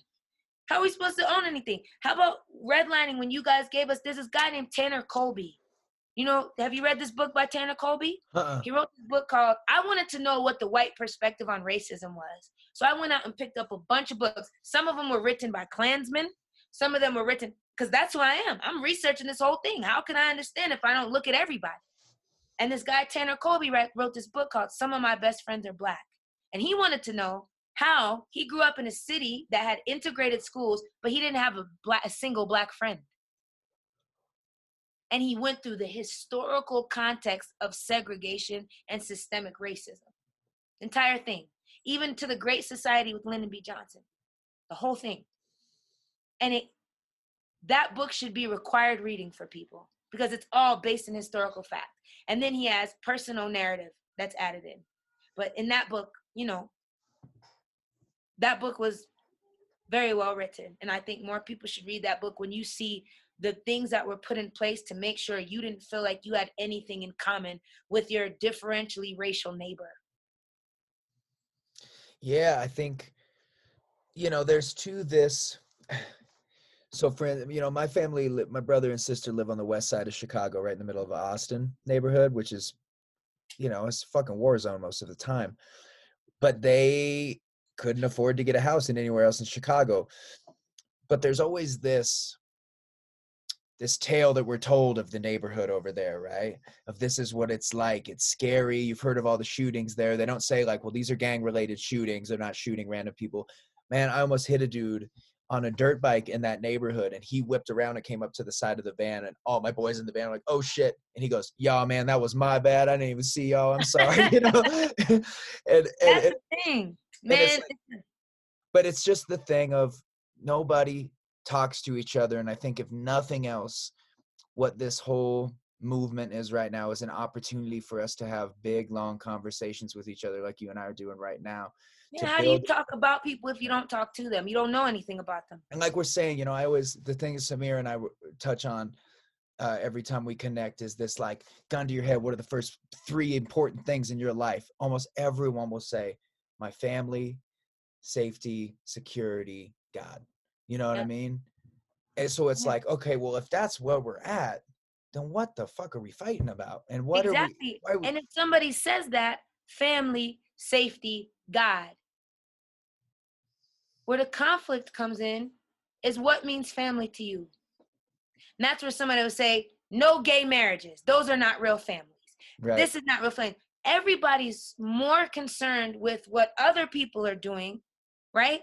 And how that affects them than concentrating that energy on making sure you're taking care of what you need. I try to have conversations. My mom was a great mom. My dad was a great dad. Because anything we didn't understand, we had to go out and find an understanding. Anything. You don't understand why old men wear POW MIA hats? Why don't you ask them? And everybody forgets that a critical skill right now is the craft of question, right?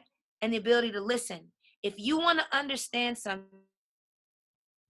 it's worthwhile to sit and think of a question that would increase the breadth of your understanding of that thing. You don't just rattle off things that would implicate you. I don't come up to you and say, why the hell are you wearing that fucking thing? Right. That's not the right question. Why do you wear that hat? What does that even mean? Right? The way you ask a question is more important than the question. Yeah. So I think the fact that people are making it very dangerous to ask questions right now is stifling. I think when you can't ask questions, it leaves you victim to being controlled by narratives that don't belong to you. And I want to have as many conversations as I can as possible because I'm not like my friends. Then they let me know. There was a time when I felt very bad. I was like, I feel like I should be out doing more. I feel like I should be doing something. And my friend, Kalanji Jamachanga, told me, you're doing exactly what you're supposed to be doing, right? You are a person that can navigate so many different spaces, and you have a quality of character that allows you to converse with people in ways that they feel understood. And all I ever want, my goal in life, I used to think it was music. I used to think it was writing. I used to think it was speaking or team games or sports or whatever. But my passion in life is connection. I do everything that I do so I can feel connected to other people. I make music to stand on the stage and feel connected. I write stories so somebody could say, that's my story too. I stand up and talk in front of crowds of people so people can feel connected to the words that I'm saying. My passion in life is connection, and I want to make myself a bridge. And I'll be wrong a lot of the time, and I'll learn a lot of lessons along the way, but I'm not afraid of that process. You know what I'm saying? I'm not afraid to have to be called to task for the things that I'm doing or saying, because I know some things, but what I don't know, I'll spend my life learning that I don't know. You know what I mean? Amen. And I think I want to, because I have that passion for connection, I spent my entire life trying to be a good communicator and trying to learn stories other than my own. And when somebody does something I cannot rationalize, I try to learn about their rationale, right? So there was a conversation where they're like, why in the hell would Black people ever be Republican or conservative? And in Colorado, there's a lot of Black conservatives. And I said, I wonder that too. So I went and picked up a book and read about it, written by Black conservatives. And I didn't agree with most of the things they said, but some stuff I did agree with. When they said Black people shouldn't have to have a monolithic identity because it characterizes us from the viewpoint of slaves. Like, we don't all have free thought and free actions and free, like, I agreed with that. I don't think that the testament to not having, you know, being a part of the monolith is voting for Donald Trump. I don't agree with that part. You know what I mean? But I do agree that it's time for us all to start asking questions of the systems that are in place that have, if these political systems were so wonderful, why are we still having to have these conversations? Yeah, if it was working, this many people wouldn't Yeah, be if it's working, franchise. why is this happening right now? If any of that was working, any of that. My grandfather, right? There's a lot of older Black people, if you talk to them, Drew, probably a lot of older white people too, and I've talked to some of them, but not enough to qualify an opinion. My grandfather told me one thing that was very difficult for him between the generations was when he was younger, what it meant to be a man is that despite what it was you wanted to do in your life, primarily you took care of your family on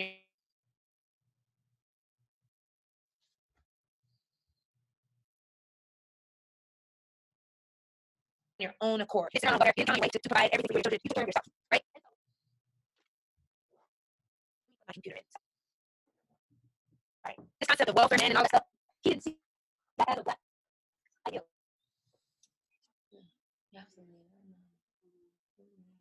My family's all down here like, Mom, come on, come upstairs. But he, to him, being a man meant you take care of your family at all odds. And for him, for somebody to not do that was like, you're not taking care of your family. So this guy wrote a book where he was talking about how when they said like, oh, all Black men are drug addicts, oh, all this, all that, after putting drugs and guns into our neighborhood and making a holiday, my grandfather used to always say, you know, the United States government assassinated Martin Luther King and then they gave him a holiday. He's like, if you want to understand this country, that's all I have to say. They killed him and then gave everybody a day off work in his name to honor him. You know what I mean? And those complexities, those realities are so serious, right? That when you look at the fact that people conspired to maintain racism, and anytime people gathered in spite of that, they obliterated them. And the inhumane things, like when you're talking about Black Wall Street, right? That was American people who did that. And it wasn't that long ago. You look at those pictures of women spitting on kindergartners when they integrated school, those women are still alive. They're still alive. You see what I'm saying? The people that helped to facilitate putting drugs into poor communities, they're still alive. And they're still in positions of power. They're still around. Where did all that vitriol go? It's still around. You know, where is it? I ask people, ask your grandparents what they did when schools got integrated. If you're from Little Rock, are you related to any of the people in these pictures? Who are those people? Y'all come from these people that would spit on a child. How can a mother in her right mind spit on somebody's child, you're compromising your humanity for structures that were created not to serve you, not to serve God, not to serve people, to serve money. You would spit on a child? I can't think of a child I would spit on. Can you? No, ma'am. I can't think of a single child I would spit on. I can't think of a single child that I would tie to a blade and drop into the bottom of a river because they whistled at my wife. Who does that? And when you have to look in the mirror and say, people validated that action because they look like you and I look like me. That was all the validation they needed. That shit hurts. And you know that. How did they validate what they did? Because they looked like you and he looked like me. That was the only validation they needed. Do you think that's enough as the mother of a child, as the father of a child, somebody to brutalize your child in that way? You think, like, let's talk about the humanity that was lacking. How can we not be like that? How can we increase our humanity and our inclination towards one another? Some of the things that I see done, some of the things I've heard done, the history that I've been raised with, I could never do those things. And I think kids that are being brought up right now, white kids, cannot rationalize that behavior. Not at all. I don't think they can. I really don't. And people are like, oh, they're raised. I do not think any human being right now can that's why I say racism is a psychosis and a neurosis, because you think it makes sense to see a black child and strap them to a fan blade and throw them into a river after you've beaten them mercilessly. And you justify your action by saying, well, he's black and we're white, and black people shouldn't whistle at white people. That doesn't sound crazy to you? It's crazy. Yeah. You have to literally be crazy to do something like that. And there's so many crazy people that people are acting like it's normal. There's so many crazy people. That's the thing, though, is that there is this identity politics and tribalism that takes over people's brains. There's this story that I've told before. I'll let you go in 3 minutes. You know how that parent life is. They just stand and they're like, but I knew when we talk like this, I knew from the minute that I met you and I heard you speak that you are a real one. And Samir and I have both talked about you a lot. And you're a good dude, man. And I really appreciate you. You're a great brother. You're a good brother. And I'm honored and appreciative to be able to be in this life with you and to be able to have these conversations with you and to be able to walk this path with you. And I'm so glad it converged when it did. And it means a lot to me that you care about how we feel.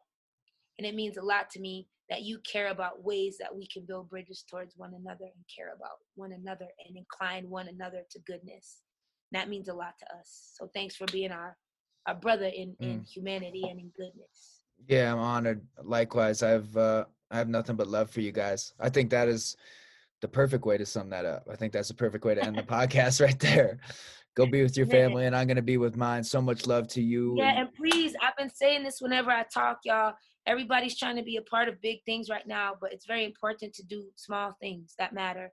And every day, if you could do something small for yourself, even if that means just like taking a long shower or singing a song you like or taking a walk, something small for yourself, do something small for your community, and then do something small for humanity. It doesn't matter what it is, like first yourself and then maybe your friends or your family and then your community, whatever aspect it grows for you in, but do something small every day to contribute to goodness in life, even if it's just a kind word to somebody or picking up a piece of trash off the ground or making sure an elderly neighbor is cool when they're getting in or out of their car. Do the small things too, because those things matter a lot. The little ways that we make each other visible really matter. Amen. Well, I can't wait to talk to y'all again, and I hope. See you soon. I hope, right? That's what I was just gonna say. Man, I'm coming down. I'm coming down later this summer, so I hope everything's. Look what I'm dealing with over here. Hey, y'all! You have the whole crew in here. The whole crew been staring at me from the corner for 30 minutes. Hey, let me see a little MC real quick. Yeah. We got a DJ in here. We got a visual artist. We got our day-to-day manager, Dom, is here. We got the little MC, Malcolm, right here. Malcolm. That he said I'm not Ooh. called Malcolm. Squat Lord, King Squat Mal. Lord. Excuse me. He said I'm not called Malcolm. Okay. Your verse, Man, your verse is phenomenal. Please keep writing, man. That was phenomenal work. Yeah, keep writing. He's working on his album right now. He's been kidnapping my computer and recording stuff on Ableton. Yeah, he's got it. Well, I love big y'all. love, man. I hope this turns out to be everything you wanted it to be, and I'm sure I'm gonna get called to task for some of the things I said, but I'm up to the challenge and I'm up to the learning opportunity if I was wrong about anything. So I don't think you were. I was honored to have you. We'll talk soon. We're gonna have the ethnomusicology, white culture, and Black music conversation again, because I think that's a long-standing conversation. So let's do it. Hopefully in person. All right, salute to you, brother. Big love to your family. Take care of yourself. I told you guys. I fucking told you. I loved that. And I love you guys. And I think in the midst of the fucking madness, the chaos, this weird ravenous internet culture where people are eating each other, climbing imaginary hierarchies, living out weird automated fake Joseph Campbell narratives, when really they're just being fucking crazy. I don't know, man. I don't know what I'm saying.